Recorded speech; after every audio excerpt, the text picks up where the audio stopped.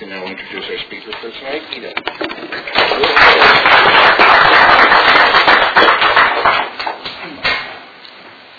Hi, my name is Ida. I'm a compulsive overeater. Hi, Ida. I spoke here about 5 years ago, and when I was asked to speak tonight, he said I could come and update. And so I thought, what am I updating from? So I listened to myself yesterday online. I was really good, I just it was, I talked all about my first year and hitting bottom and so forth, and it was a pretty good newcomer pitch. But I can't guarantee anything tonight. The last time I spoke at a meeting, I could not put a sentence together, much less two sentences. I couldn't get one sentence together. I was all over the place. I kept floating around and changing subjects in midstream and just everywhere. And afterwards, I just kind of buried my head and told everybody I was sorry. And they smiled sweetly and applauded anyhow. And then when it was time for pitches, this man says, I rather enjoyed your stream of consciousness. He said, I'm used to it, in AA, but they're drunk when they do it. So it wasn't my imagination. I was really all over the place. So I'm going to try to stay focused. I went to the birthday party this weekend, and I went the whole weekend. Well, we left at 10 in the morning, but I stayed at the hotel, did the whole thing. A year before, I'd only come on Saturday, and it just wasn't enough, and I didn't feel a part of. And so my husband and I checked into the hotel, and we did the whole thing. And I really went. I don't go to the birthday party. I don't go to conventions to hear speakers, although I do hear speakers. I actually go to see people. And I've worked on a lot of Region 2 conventions, and I loved putting them together, but I hated going to them. Until about, 17 years ago, I gave myself permission to just hang out in the hallways. Didn't have to go to any meetings. I could just visit with people, and all of a sudden, I wasn't there to work anymore. I wasn't there to be serious and grim. The idea of having fun in Overeaters Anonymous was a completely foreign concept to me for several years. I did not come to OA to be happy, and I never thought that OA would make me happy. And so when I've had problems, I haven't been disappointed because I never thought that things would be perfect. I came to Overeaters Anonymous, actually it'll be 32 years in April, so I was getting close to 32 years. And I've been abstaining from the beginning, so in April I expect to celebrate 32 years of continuous abstinence, but right now I have 31 years and 11 months. I know. So, and I'm the 100-pounder. I lost 100 pounds in my first 14 months, and I've been maintaining it ever since. So there we go. We'll get that. So anyhow, as soon as I got to the hotel, before we got into the building, I started running into people. And it was just wonderful to see. Thanks to my service, I know people from all over the state. And so, and some of these people I only see at these special events. And it makes it really special to see them. So, another lady and I and my husband, we were walking down the hall to our rooms, and there was a woman in front of us. And when we started to approach her, she turned around and she said, "Hi, are you here for the birthday party?" And I said, "Yes." And she said, "So am I." And she says, "I'm from Tennessee, and I don't know anybody here." And I said, "Hi, my name is Ida." And she goes, "Ida, I've heard you online." And I go, "Thank you, light a candle." And then when they said that, like 90 countries have gotten hits, and I'm thinking, somebody in China could have heard my pitch. God, I hope I said something worthwhile, and I'm just going, this is incredible. And, as far as I'm concerned, that website alone and the Light a Candle meetings justifies the existence of the Los Angeles Intergroup, because that is really carrying the message. That is really carrying the message. So we talked to this lady briefly, and then the following night I saw her standing out in front of the banquet, and she was obviously alone, so I went over and I grabbed her and invited her to join us for dinner. So we got to sit together, and she was a delightful person, and we talked, and I don't know how the subject of my food plan or whatever came up, and she said, oh yes, you're the one who lost 100 pounds on frozen pizza, and you're not willing to gain it back to lose it the correct way. And I said, that's me. And I said, you remembered that from when you heard it? And she said, well, I listened to you again last night to make sure it was you that I had heard before. And that was what I put on that tape, and that's the truth. I lost my weight on Celeste frozen pizza. They don't even make the size anymore. They used to make a two-serving size. And Newts and yogurt before it went sugar-free. And I truly am not willing to gain it back to lose it on lettuce. I didn't eat lettuce my first year. I didn't eat much my first year. But lettuce was not high on my list. And I didn't know how to buy a good apple if I had to, And actually, I lost my weight on processed foods. And it was after I lost my weight that I started to discover that the world of fresh produce. And I truly don't care what you eat. I just don't care what you eat. For me, I don't believe that there are any abstinent foods, only abstinent meals. And after one of the panels, I walked out afterwards and saw a friend of mine in the hallway, and I took hold of him and I said, am I the only long-timer who eats sugar and flour? And he said, no. I'm sure there are others. They just don't talk about it because we still have a prejudice against people who eat sugar and flour and don't believe in God and all kinds of stuff. That's part of my story. The fact is that I've never been a sugar and flour abstainer. Yes, I weigh and measure it. Yes, I weigh and measure by ice cream. If you can't do that, don't. But don't tell me that I can't. Okay? I've had people try.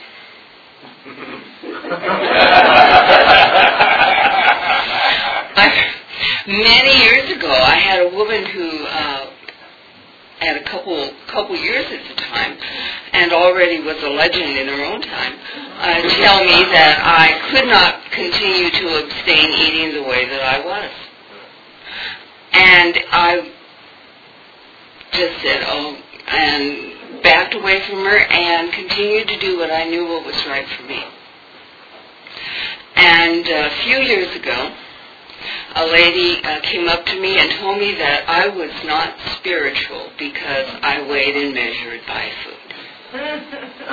That I was not trusting God.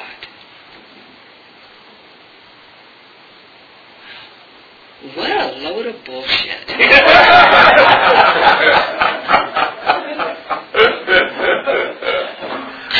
And the next week, she made amends to me. She had one week of abstinence and knew it all, and decided to set me straight on, what I shouldn't be doing. The fact is that I started weighing and measuring my food immediately, and it was because I was, and I continue to count calories. And the only way I could count calories was to know exactly how much I was eating. And some years ago, when the co-founder of Overeaters Anonymous said at a meeting that she had started to count calories, I just looked at her and thought, well, what took you so long, lady? And And I can just see people looking at me. I mean, some of you are just looking at me going, oh, shit. But this is what has worked for me. So I weigh and measure my food when I'm at home. And I don't have any, this business of red light, green light, yellow light foods. I don't have any green light foods. I don't have any red light foods. Everything that goes in my mouth has to be moderated in some way. I sponsor some people who count points, and they have free foods, and I just have to laugh every time I hear of a no-point food. Oh, yes. Oh, sure. Now, at the same time, I've never put lettuce in a cup. But I have a bowl. And I fill it until the lettuce starts to fall out, and then I quit. And that's how I measure my lettuce. But I just hit upon this concept that I cannot have any food that if I eat it, I'm not abstaining. Because that's daring me to do it. Now, does that mean I eat everything on the planet? No. I quit eating stuff at the beginning because it wasn't going to help me lose weight, and so help me God, I was not going to continue to live in the body that I came to this program with. I was desperate to lose weight. And so when I was selecting my food, I would go, is that going to help me lose weight? And so one day at a time, I didn't have apple pie. And then a year went by, and I hadn't had apple pie. And then 2, 3. So now it's almost 32 years, and I haven't had apple pie. And the fact is that I don't want it anymore. I absolutely don't want it. The thought makes me sick to my stomach.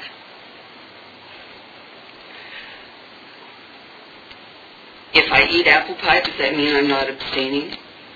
Not unless I eat all of it.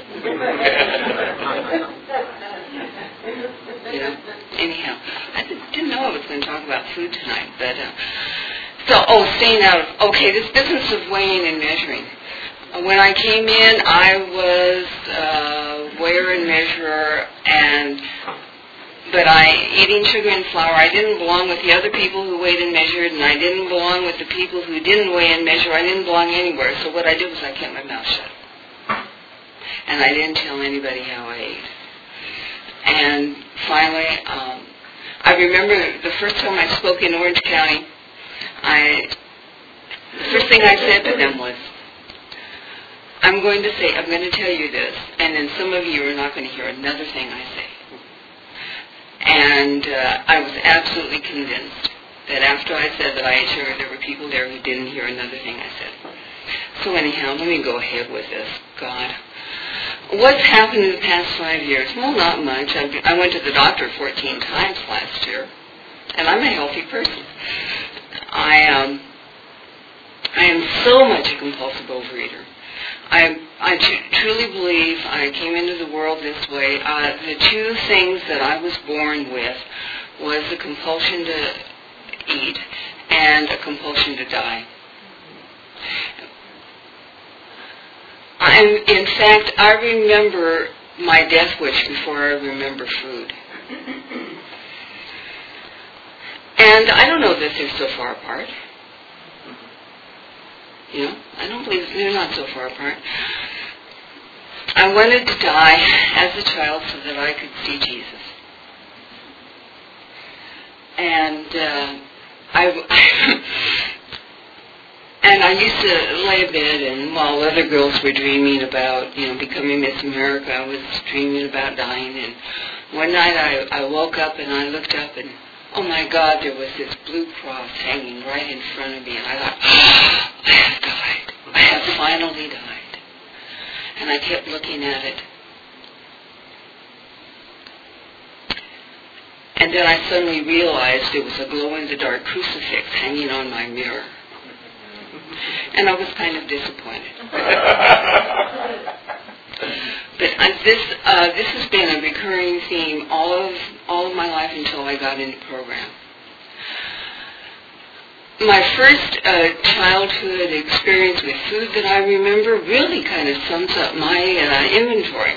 I couldn't have been more than maybe 4 years old, and my brother lived next door, and one night he and his kids and his wife were making ice cream with those old-fashioned crank kind ice cream makers, and they were cranking away, and I went from my house over there, and I said, I want to crank. And he said, no. And I went home, and I sat on the sofa, and I thought about it. And then I went back over to him, and I looked up at him, and I said, my mommy and daddy told me to call you a goddamn son of a bitch.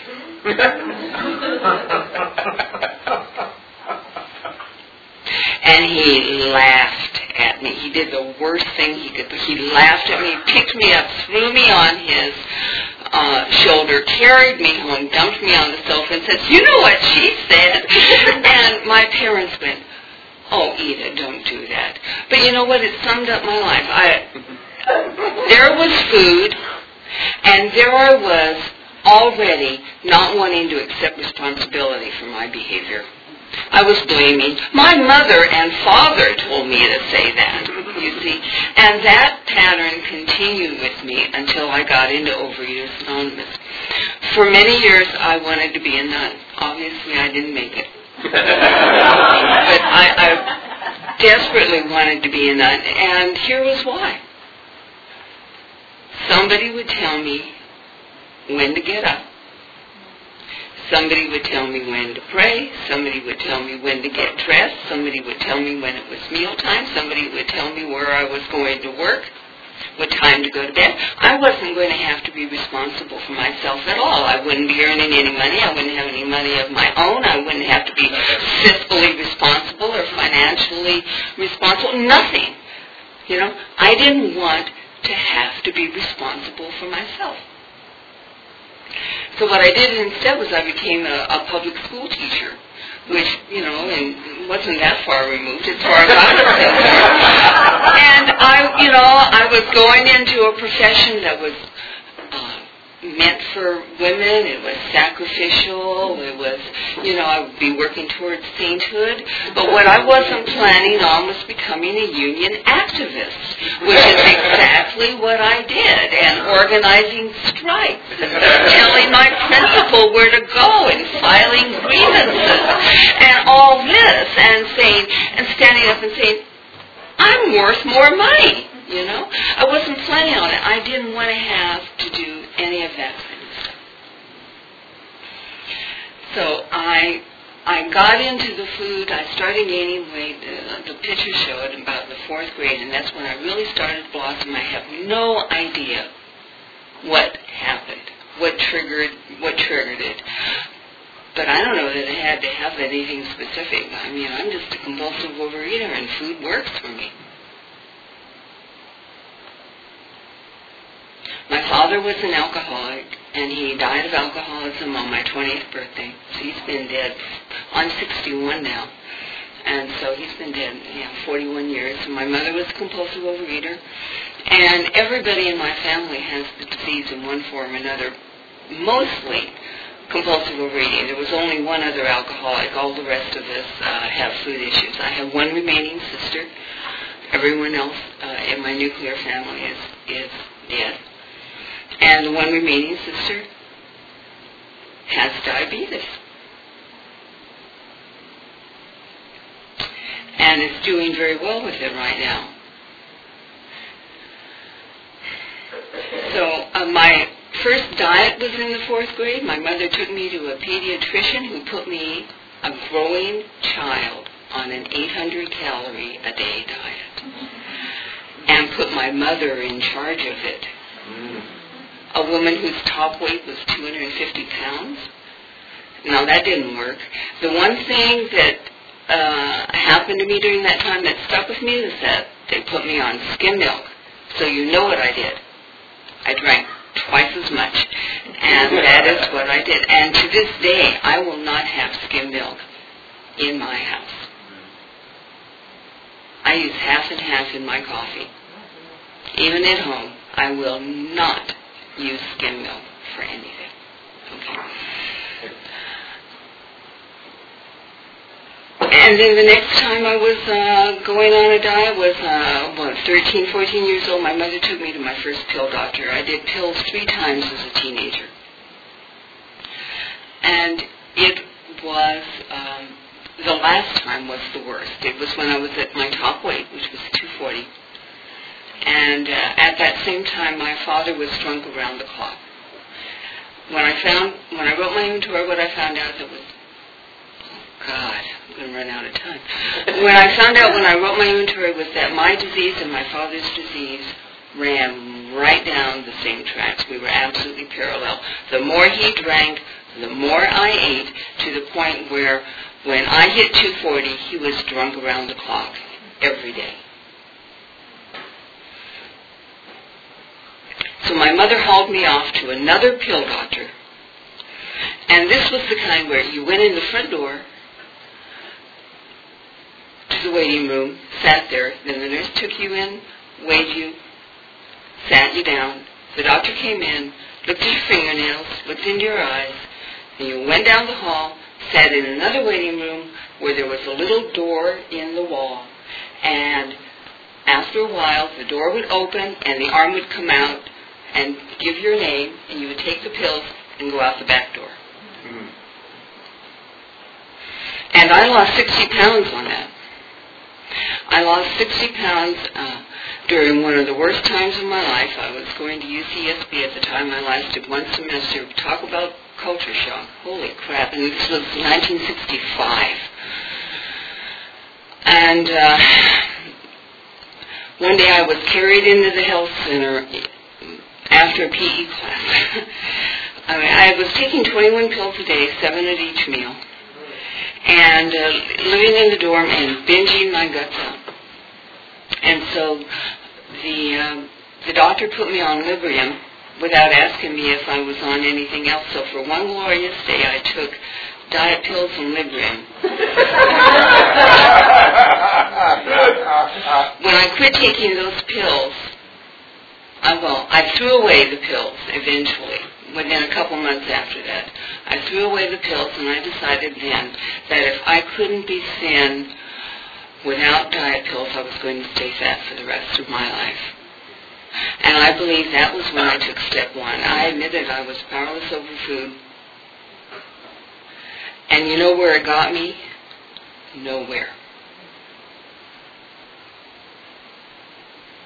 Because it isn't until step 2 that there's any way out of the disease. When I hear people talk about going back to step 1 because they started over again, I go, oh no, sweetheart, go back to step 2. Because you don't believe there's a way out yet. I was talking to somebody I sponsor, and she was a constant slipper, and she was saying, one morning, I'm going back to step 1. I am powerless over food. I'm going back to step 1. And I had heard it before, and I thought, I can't hear this again. And I just said, you are not going back to step 1. You are not admitting you were powerless over food. What you are saying is that this time you're going to be perfect. And I said to her, you know what? You're an emotional bulimic. You're going back to step 1 is like throwing up the guilt. You throw up the guilt and then you're going to be perfect from then on. And I said, you know what? Until you accept the fact that you are never going to be perfect in any area of your life, including the food, you're stuck. And until you believe that you have a way out, you're stuck.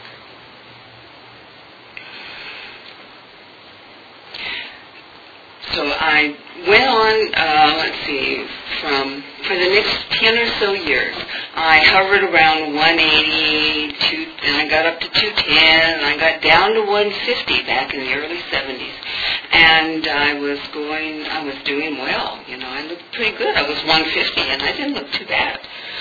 And that was it. So I started eating again, and 3 years later, and 75 pounds, and I really fought it, but I gained 75 pounds back, and I came to Overeaters Anonymous, walked into that first meeting, and as I heard a speaker say this morning, never looked back.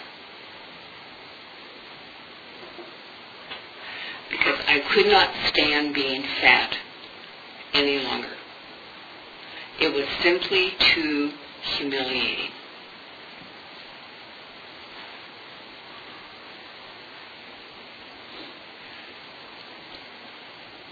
I have all kinds of stretch marks. My husband calls them my battle scars, and he tells me that I won the war. And that's the way I feel about it. One time I was at my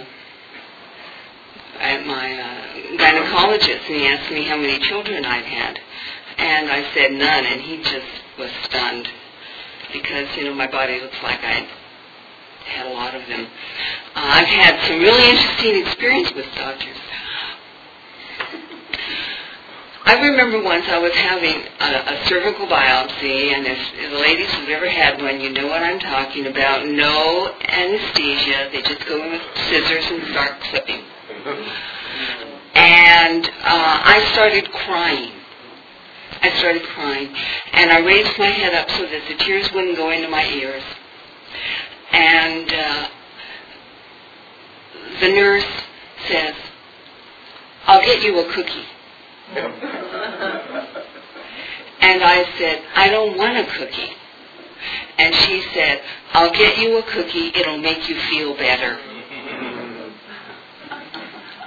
And, I said, no thank you. And she did go off. She didn't bring anything back. The truth is that, maybe in a previous life the cookie might have helped, but it was too late, for me. The cookie was not going to help me. And what a strange thing, that I should have 12-stepped her right then and there, actually, but I didn't, because I was too concentrated on what I was going through and crying. I've had there's an analogy to my ear infections. For years I had headaches, and I discovered that I had an ear infection. The doctor gave me medicine. He said, "Finish the course. Take all of the medication. Put all those drops in your ear." And of course, as soon as I started feeling better, I quit putting the medication in my ears. And so what happened? The fungus grew back. It really is like, working the steps, and or coming to meetings. You feel better, you quit doing the work, and guess what happens? The fungus grows back, And so after a couple cycles of that, I realized I really do have to take my medicine. And it's the same way with 12 steps. The funniest thing I heard at the birthday party was from a lady who admits to having a potty mouth.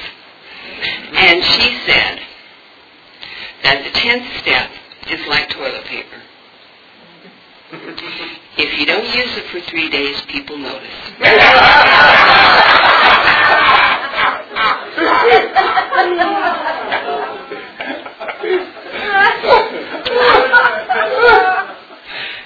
I tell you, I was taking notes during the birthday party, but I really didn't have to write that one down because I knew I was going to remember that. But it's the truth. I have to keep working. I have to keep working my program. So what do I do on a daily basis to work my program? Number one, I abstain from compulsive overeating. I weigh and measure my food. I eat 3 times a day. I don't eat between meals simply because it's easier for me, and there's no medical reason for me to eat more than 3 times a day.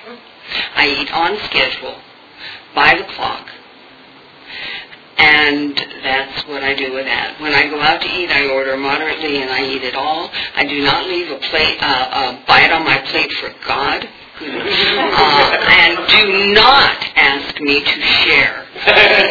When John and I go to restaurants, like Chinese restaurants where people customarily share, and John will order something and I will order something, and they'll bring serving utensils, and we have to laugh. I hand John his, and I take mine, and we eat.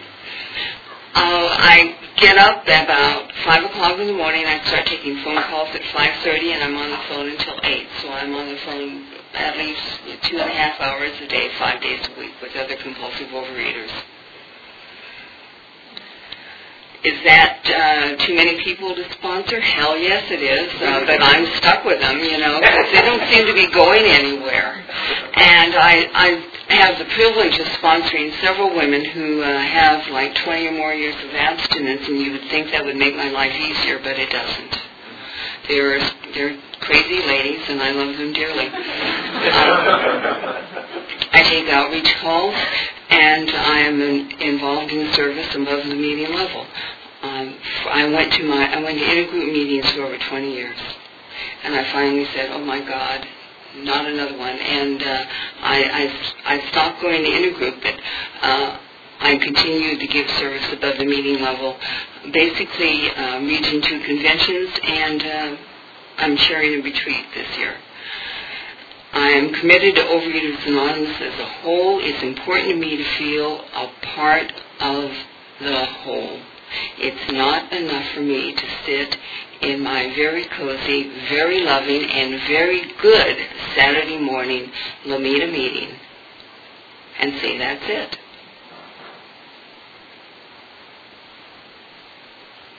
Doesn't work that way. Not for me. And that, in essence, is what I do on a daily basis. I don't go to a lot of meetings. I use my time with people to do literature. Right now, I'm doing Dr. Bob and the Good Old Timers with one person and another person. We're doing the news stories in the big book. They're not really new anymore. It's been out a while, but the ones that got put in the 4th edition. And with another person, I'm doing the OA 12 and 12. So then I get my literature and sponsor. I get to multitask a little bit. And in essence, that's it. Last few minutes. Does anybody have a question? Thank you, Ida. You're welcome.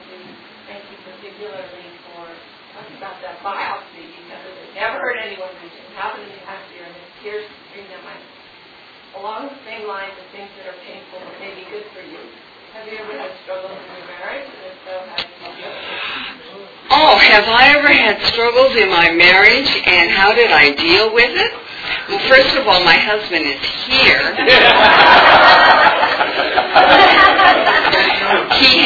We've been married for 27 years, and if you do the math, you will realize that I was in program, and he was very lucky that I had 2 years of abstinence when I met him. He came to his first meeting 3 weeks after our first date, and he saw my fat pictures before we ever went out, so there's no way that he could ever say, I didn't know what I was getting into, because he knew what he was getting into. As a matter of fact, I'll get to the bad part in a minute. But yes, I do. The first gift my husband ever gave me was a trip to the psychiatrist.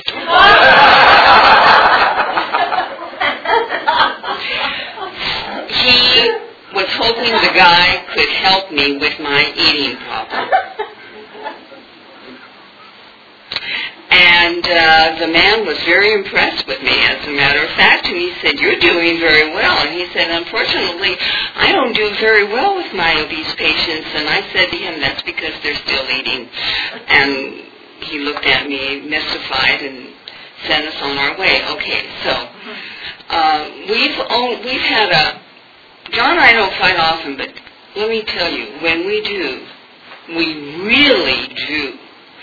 And about 6 years ago, okay, he's 86. Now everybody go, what? Yeah, okay. For his 80th birthday, I wanted to give him a party. And all of a sudden, my husband goes crazy. The house has to be finished. I don't know why. I mean, I've been living in a construction zone for 17 years. The house has to be finished. This has to be done. This has to be done.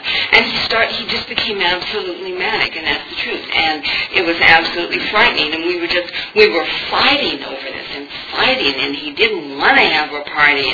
And it was just awful. It was really awful. And finally he made himself sick. So that the night before the party, he was in emergency with pneumonia. He was hooked up to wires and monitors and an IV and the whole thing. And I had been telling him that to take better care of himself for weeks, and he wouldn't, we were fighting, so he wasn't listening. And we're sitting there, and I'm sitting there next to his bed, and I said, John, I'm only going to say this once, which was a lie, obviously. John, I'm only going to say this once, and then I'm never going to say it again. I told you so. And you know who really loves to tell that story? He does. But our fight didn't stop. I had to cancel the party. He was really sick. Knowing what I know now, he should have been in the hospital. So finally one day I turned to him and I said, I think we should go to counseling.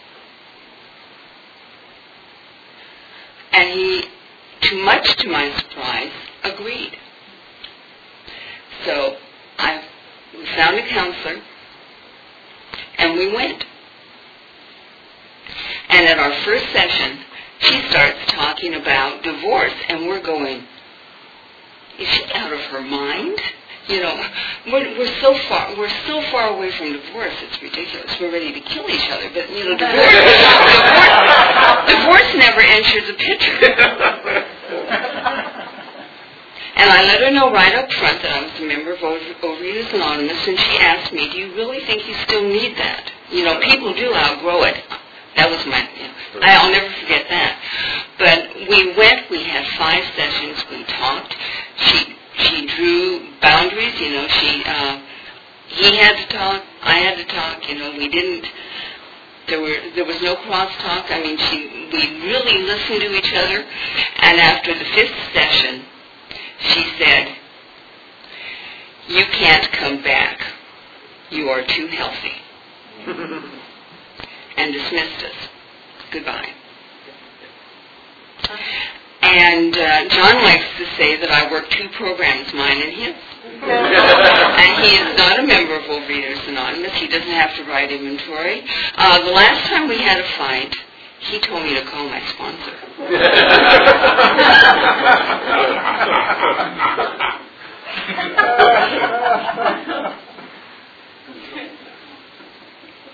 That's bad. No, it's not bad, but it was. but anyhow, when he tells me to call my sponsor, and that's when I really, want to kill him.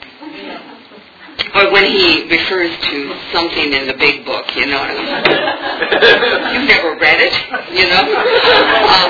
I remember once, many years ago, I was getting ready to leave, go do something, and we had been having some kind of tiff or whatever, and I made some crack about, going out and finding another guy. And John says to me, I'm not worried, your program wouldn't stand it. And you know what? He's absolutely right, so actually what I do is I write inventory and I give it to my sponsor. And John is not my sponsor, he's my husband. I work it out like that. And what he does with our problems, we talk. We've been married a long time. And we were both older. He was 20 years between marriages. And he knows that if it wasn't for me, the program of Overeaters Anonymous, he'd be dead. And I believe that absolutely, because he's had cancer and he's had strokes. And without me in the program of Overeaters Anonymous, he'd be dead.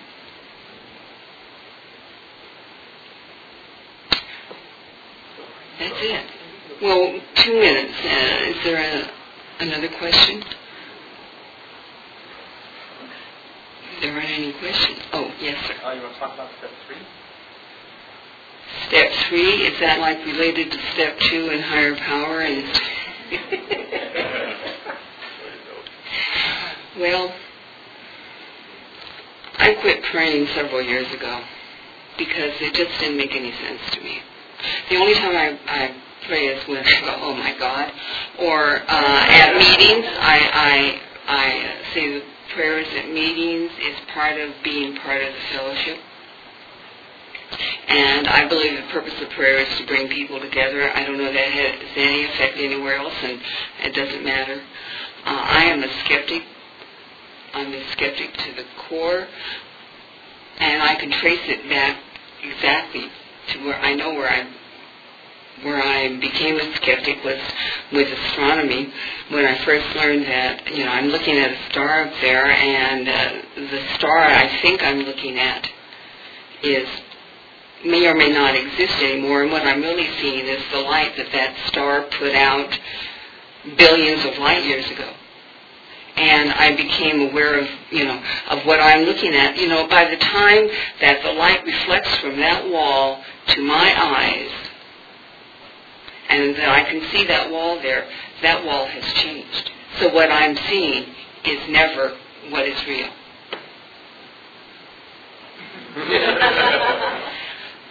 I was an existentialist in college. You can understand how all this all ties together.